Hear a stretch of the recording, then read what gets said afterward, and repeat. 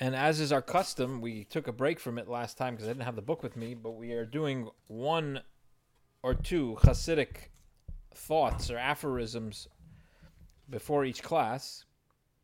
So we're now on the subject of loving one's fellow, which is obviously a very big emphasis in Chasidic, Chabad Chasidic thought and Hasidus in general. So this quote comes from the Tanya, chapter 12. It says like this: as soon as any negative thought or any thought of hatred comes to you, God forbid, or some kind of jealousy or anger or upsetness, you should not accept this in your mind to think about it willingly. In other words, it's like a pop-up. These thoughts are pop-ups. You can't control the pop-ups unless you have a really good filtering system. But back in the olden days, it was hard. But you have the control to shut down the pop-up. So let's say you have a pop-up of a thought that is negative, even if it's justified, a hatred or a jealousy, an anger. You should not accept this. You should reject. You should close the pop-up. That's what the Alter Rebbe is saying in chapter 12 of Tanya. You shouldn't indulge such a thought. Now, we should make a qualification here. This is not talking about cases of abuse where a person is being abused, God forbid. That's not what we're talking about here, that they should just ignore it. They need to deal with that. That he's talking about a case where, nobody's being abused, but a person has a negative thought about a fellow. It happens when you interact with people. Sometimes you see things that are not so positive or appear to be not so positive in your mind, or they offended you, or your ego was bruised. And this human nature, but the Alter Rebbe is saying, don't indulge these thoughts. To the contrary, as he says, the brain, the mind, has the power to control what's in your heart, to do the opposite of what your heart is telling you. So your heart is saying, I hate this guy, but you can act in the exact opposite way and act in a way of kindness and with affection, even more affection than usual, and not to get angry. And also not to take revenge upon the person, to repay them as they behaved. As the Torah says, you're not allowed to take revenge, but rather to do good to those who are not necessarily deserving. And we learn that from Joseph and his brothers. Alter Rebbe concludes that he says that we learn from the Zohar. The Zohar says that we should learn from Joseph and his brothers. Okay, this is a very high ideal. There's obviously situations where this is extremely hard to implement, and but to take the general principle of the concept of loving one's fellow is to such an extent that we don't want to indulge negative thoughts. If possible, we should try to act in a loving way, even when it doesn't seem justified. The second thought over here this is from chapter 32 of the Tanya, the heart of Tanya, Lev of Tanya. It says that even those who are very distant from Torah of God and of the worship of God, you should draw them close with thick cords of love. And v'chuli hai v'ulai, and maybe there's a chance that you'll be able to draw them close to the Torah and to the service of God. Even though it's not assured that you're going to succeed, it might not even be a probability that you're going to succeed. It says maybe, kuli hai v'ulai, maybe you're going to be able to bring them close to Torah. For that is worth to draw them close with thick cords of love. So, of course, that's a revolutionary idea. Today, to this day, many Jews don't think that this is right. They think that, if somebody is a rebellious Jew, you need to shun them, and you need to hate them, and you need to cut them off. So, the Alter Rebbe says that's not the case. Now, is this a innovation of Hasidus? Is this something that is particular to Hasidism? So, the Rebbe, commenting on that part of the Tanya, says that there are three sources for this that precede the Tanya of the Alter Rebbe. The first is Tomer Devora, which is a book by Rabbi Moshe Cardavero, known as the Ramak by his acronym, who was a Kabbalist going back to the days before the Arizal. So this precedes Hasidism, precedes the Baal Shem Tov, And what does he say in chapter 2 of Tomer Devorah, which is literally the palm of Devorah? He says, Yargil atzme lahachnes avas b'nei adam b'libei. A person should accustom himself to insert the love for one's fellow in his heart, in your heart, to instill it in your heart, even for the wicked. Vafilu harishaim. Even for the wicked, you should instill the love for them as if they were your brother, and even more. So that's the quote from Tomer Devorah, very clear. So it's not something new from the Alter Rebbe that you're supposed to love even the wicked. There's another quote from Shevet Musar, who says that this is a rabbinic teaching. He says that God loves the wicked as well. God loves the wicked. And finally, from the Magid of Mezrich, who was the teacher of the Alter Rebbe, Rabbi Dovber of Mezrich, the student of the Baal Shem Tov and successor of the Baal Shem Tov, he said, Yesh le'ahov rasha gamor kimo tzadik gamor.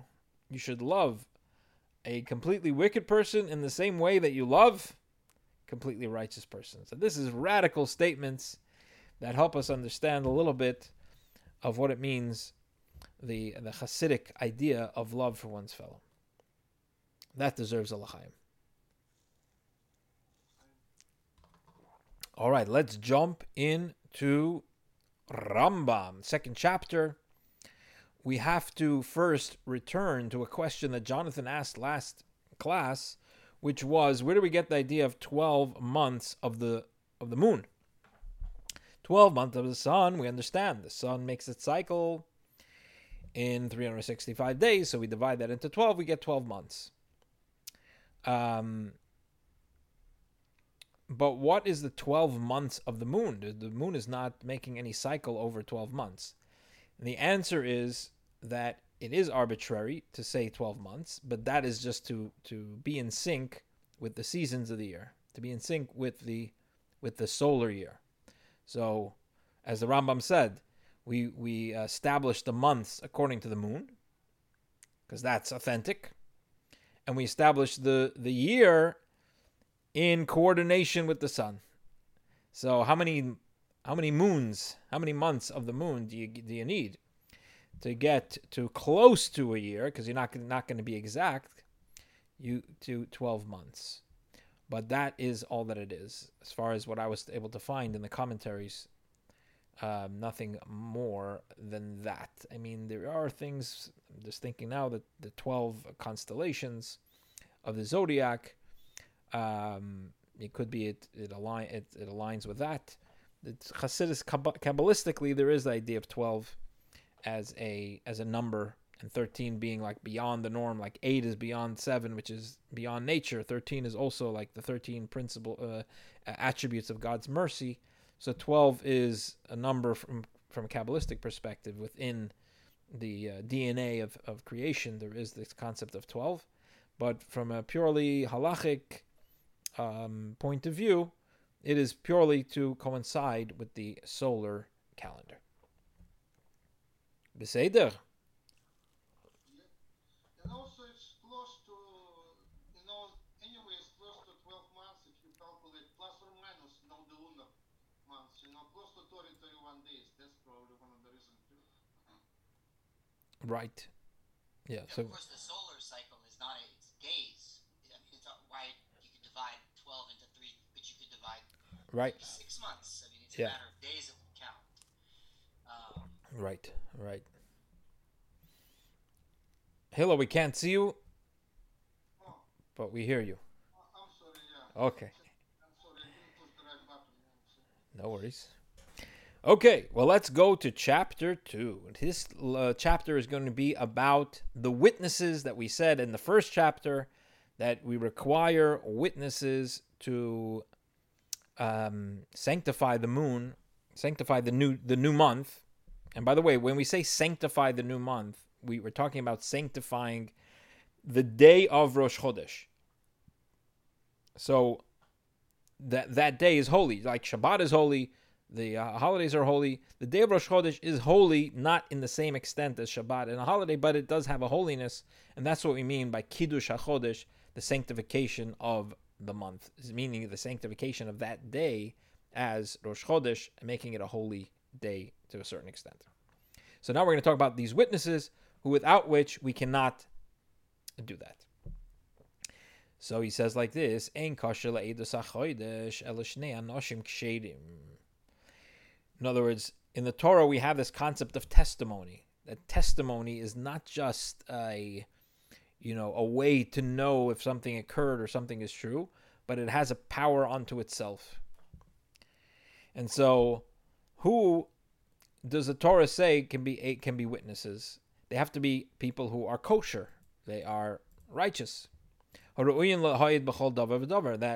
it comes to monetary matters or capital cases, witnesses that the Rambam has a whole section, laws of witnesses. He doesn't get into it here, but says wherever you need to have a kosher witness and whatever requirements there are for kosher witnesses in other cases, the same thing applies for these types of witnesses. As you might have thought, well, it's just about the moon. It's not the whatever. We know it's basically, we're close to Rosh Chodesh. Does it really have to? No, it has to be the same as the other types of witnesses. Okay,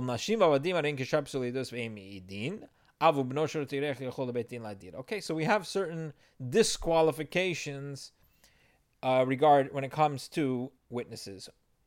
For example, relatives cannot be witnesses. So if we do a wedding and you need two witnesses at the wedding. Interesting, by a wedding is the witnesses that create the event. If there's no witnesses, nothing happened. It's not just that they're testifying that something happened. Their presence, like they're observing it, like we know from science when the observation changes the reality. So the observance of the wedding ceremony by the two witnesses that affects the event, affects it with a E. So witnesses cannot be relatives. So if we're doing a wedding, myself and Rabbi Yale, since we're related, we cannot be the two witnesses. This is the Torah says, that's what it is. So the Rambam says, what happens if you have two relatives who saw the moon? It makes a lot of sense. Relatives hang out with each other. He gives the example of a father and a son. Father and a son, they went for a stroll. They look up, they see the moon. Beautiful, let's go to the Beit Din. And they realize they're relatives. Their testimony is going to be thrown out. So what does the Rambam say? Avu benoi, father and his son, shira'u es hayareach, they saw the moon. Yelchu lebezdin lahoyed, they should go to the court to testify. Why? Not because the testimony for the new month is okay to be done with relatives. Rather, if one of these two, the father or the son, will turn out to be not kosher to be a witness. Why? Mipneshu Gazlan, maybe he's a thief. There went our romantic story. One of them is a thief. Mishar hapaslanut yitztaref hasheni macher b'ya'idu. So there's going to be other people coming to testify that probably also saw the moon. So if one of these two from this set is not kosher, and there's another non-kosher from another set, they'll take the two kosher ones, put them together, boom, we have a kosher set of witnesses. In other words, we want to encourage as many people to come, even if it doesn't seem that their testimony is going to be effective, because maybe it'll be effective. This is so important, we don't want to take any chances and say, don't come. Come! Now the Rambam addresses, what if this person is kosher to be a witness by biblical law, but by rabbinic law, he's not kosher to be a witness. Let's say, for example, things that are rabbinically considered to be theft, even though on the biblical level they're not. So this person would transgress that, would be disqualified from being a witness by rabbinic law. So you might think, well, we're talking about a Torah law of making the new month. Do we overlook the rabbinic disqualification? Says the Rambam, no. Afal pishu kasher min Torah, even though he's kosher from Torah law, pasula edus hachodesh, he is disqualified from giving the testimony for the new month. Any questions or comments? Well, I'm actually, he described it the way I thought it would be, but it looks odd to me. I felt like maybe the Bet Din needs to nominate a lot of people non-related with a minimum of two to show up, because you need to have redundancy just in case, they could be all kosher, but some, disaster or something, somebody, don't show up. You need to have others that show up, right? Interesting. If you only have one or zero show up, then you have. You mean rather than relying on people who see the moon to say, "Oh, I better go submit testimony"? Yeah, it's a job. I would think that way, that they need to nominate a bunch of non-related people on Interesting, purpose, yeah. because related people may have an agenda. Oh, let's say it's today, or so they need to have a kind of a non-related and redundancy built into the process, and it actually does suggest that, but it's kind of more voluntary than. It's a very good point. Why, and we'll see this throughout, that they were just, they left it to, if people come and testify, then it'll be Rosh Chodesh. If nobody comes, it's not Rosh Chodesh. How about this, Rabbi Yossi, if members of Sanhedrin themselves, they can be doing too, or they Oh. qualify from doing that? Very good question, Hillel. Rambam will address it. All right. The Talmud thought of it. Okay. We'll see. Okay, it's a great question, Eran. I don't have an answer. I will look into it and maybe find an answer, but that's an excellent question. Bay, second law. Welcome, Charles. Din Torah she'ein medaktikin be'edus hachodesh. By Torah law, now you should get a hint right away that this is not going to be the end of the story, because by rabbinic law it's going to be different. But the Rambam says by Torah law, because otherwise he wouldn't say Din Torah. I mean, this is a book of laws of Torah. Why is he saying it's the law of the Torah? Right? So he's saying by Torah law, but not rabbinic law, we do not need to be so precise regarding testimony about the sighting of the new moon. Let's see what the Rambam says. I don't know if being precise is a precise translation. Let's see. The reason that we don't have to be so careful, we don't have to be so careful with the testimony, is because, let's say false witnesses came and said, we saw the moon. And the Bezdin said, yay, today is Rosh Chodesh. Holy, holy, holy. And then two other witnesses came and said, those two witnesses that told you they saw the moon, they're liars. We were with them in such and such a place where they said they were in this place and saw the new moon. We know they weren't in that place because they were with us in Lud.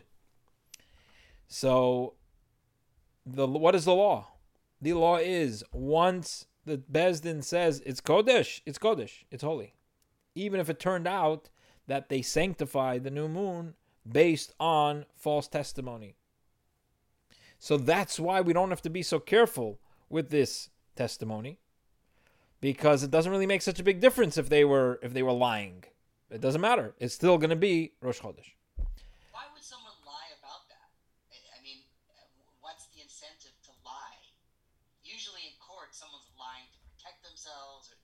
But I mean, why would someone lie about claiming to see the moon when they didn't? It's a good question. Iran actually said something, a group of people, they might have a party that they're planning, and if the scheduling doesn't work out, they want it to come out on Shabbat or on a Friday, so they can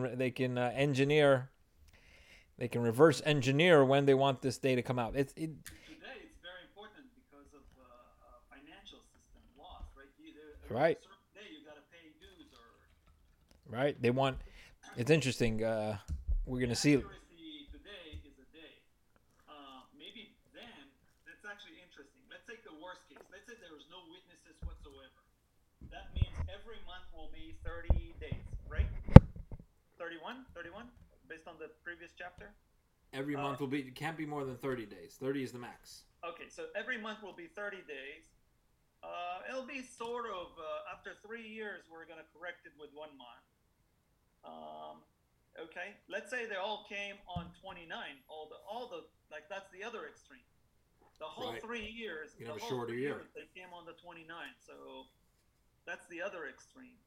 Yeah. So I think what they're saying is that the accuracy was not that critical if they were going to be just for as long as on average they'll be okay. Yeah. I think practically that probably couldn't happen because I think once you have a number of 29 days, it's just impossible for the moon to be seen. So the as we learned last time in the first chapter, if the Beis Din knows that the moon cannot be seen based on their astronomical calculations, they won't even accept testimonies. But the 30 days, I think that might be possible. But we'll see later regarding adding a month that there could be some incentive why you would want to add a month or not add a month. And it was actually one of my favorite teachings about bias, which is that the Kohen Gadol, the high priest, does not want Yom Kippur to come out closer to the winter. Why? Because he has to go to the mikvah on Yom Kippur 7 times, and it's very cold. So he wants it closer to the summer.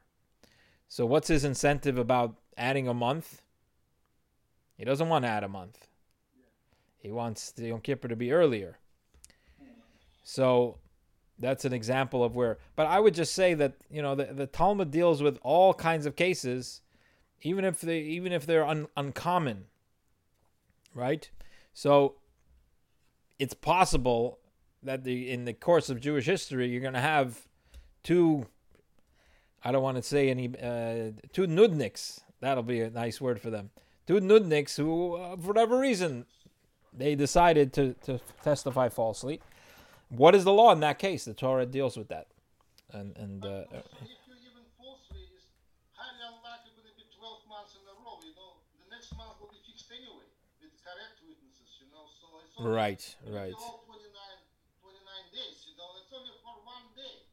It's going to be fixed. It's not like you have to stop each time. Right. So it's not going to be like all the month. 29 are all. Yeah. That's right. But we're actually. Hold on, but this is Torah law, so we know that the rabbis are going to have something different to say, right? Isn't that what you were suggesting? Right. We'll see in a second. We're soon going to see that there was a group of people who did have an incentive, and we'll see that in a moment.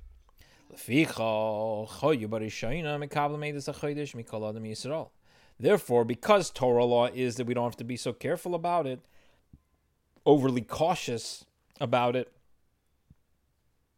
So at first, the court would accept this kind of a testimony from anybody, from any Jew. Why?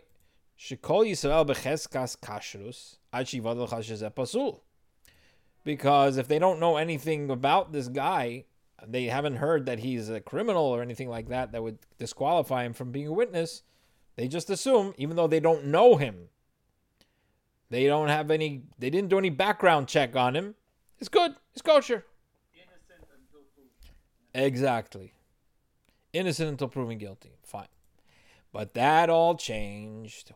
What happened? Mishakilkilu habetoisim.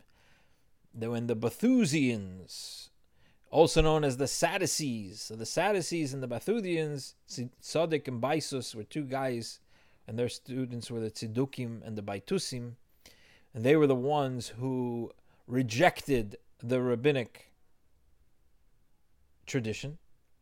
They rejected the oral law. They said, hey, we're going to read the Torah and interpret it the way we think it should be interpreted, not based on how it's been interpreted by generation to generation.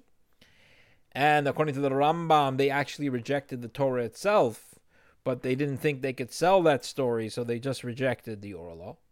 But in any case, Misha Kilkul Abitoisim, when the followers of Baitos began conducting themselves in a way that was Mekalkel, was destroying the religion, so they would go and bribe people, they would hire people to testify that they had seen the new moon, but in fact they had not seen it. So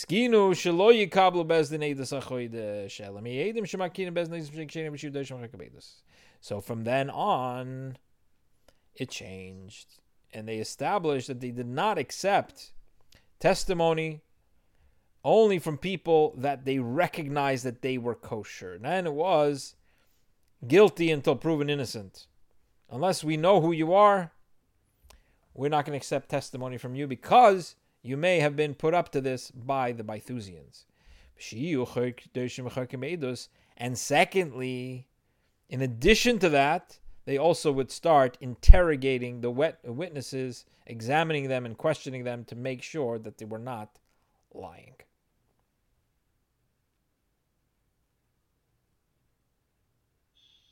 You say, it's Jonathan, you're saying something? You were on mute. No, I'm not saying anything. I just, herein is the importance of cross-examination for any adversarial. Anytime there's a witness, you need to have cross-examination. It doesn't do any good if you're only having kind of everyone on the same side. It's just, right. The truth will not come out that way. So I have a question for you. In the beginning of the halacha, he said that even if they came to the wrong conclusion, it's still kadosh, and therefore we don't have to be so careful. So why couldn't they just continue with that? Even if they were hired by the Baitusim and they were fooling the court, so what? He said it's okay. I would say, here's my interpretation. Medakdekin and medakdekin, that means it's randomly and it will correct itself. Basically, it's not biased.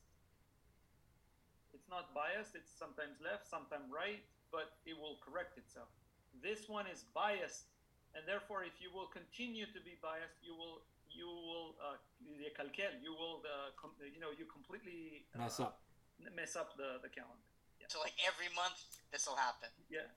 Rather than if you get it wrong one month, like Hillel said, it'll correct itself next month. Okay, very good. I thought you were going a little bit in a different direction. That before the Baitusim, it's maybe they are lying, maybe they aren't lying.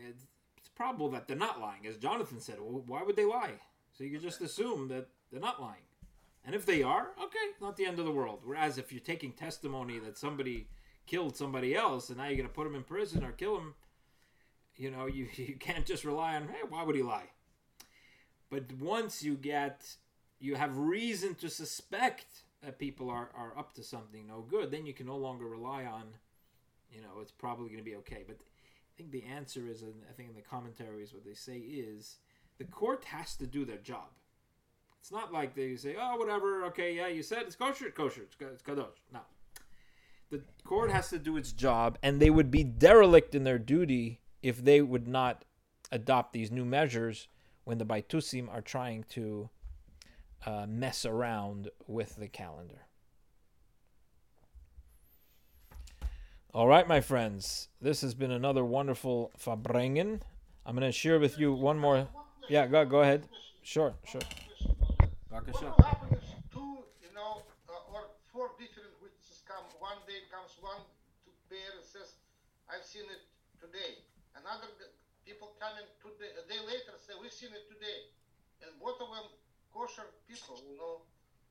This can happen too. Probably, well, the Rambam actually talks about it when you have two conflicting witnesses. Yes. So we will get to those laws, but practically, if someone came on the 29th, right? Mm-hmm. Or he said he came on the day 30, and he said, "I saw the moon last night." If the court examines him and says it thinks he's kosher, they'll say on day 30, based on what you're testifying that you saw last night, then today is Rosh Chodesh. Day 30 is Rosh Chodesh. So if somebody comes later on that night and says we saw it on the 30th, it doesn't really matter. It's already Rosh Chodesh. Okay. But there could be cases of conflicting witnesses, and the Rambam talks about it. Okay. Let me share with you one more Chasidic thought before we go. This is from the Alter Rebbe, Rabbi Shneur Zalman of Liadi, the first Chabad Rebbe. He writes in one of his holy letters, Al Kain Ahuvai Yedidai. Therefore, my beloved ones, my friends, he's talking to his students, this Hasidim, and he says, Na v'na litroyach b'chol lev v'nefesh litkoya avas re'yabelibe. He says, please, and please again, you should work hard with all your heart and with all your soul to implant firmly love of one's fellow for one's fellow in your heart. So he says, he calls the Chasidim, my beloved ones, my friends, please do me this favor and implant in your heart and in your soul love for your fellow in your heart. So the Tzemach Tzedek said about this, Tzemach Tzedek was the third Chabad Rebbe, he's the grandson of the Alter Rebbe, he said, Misha tekeya avas re'eu beliboy, a person who implants firmly love for one's fellow in his heart, he becomes the beloved and the friend of the Alter Rebbe. Thank you, gentlemen. This has been another wonderful Farbrengen. By the way, Chabad really takes that seriously, much more so than most other groups. in my opinion. First half of the sentence was good. Chabad really takes it seriously. Chabad takes it. It's a real All groups are wonderful. yes. All right, gentlemen. A good Shabbos. And we hope to see you again on Sunday. Bezrat Hashem. Thank you, Rabbi. Thank you.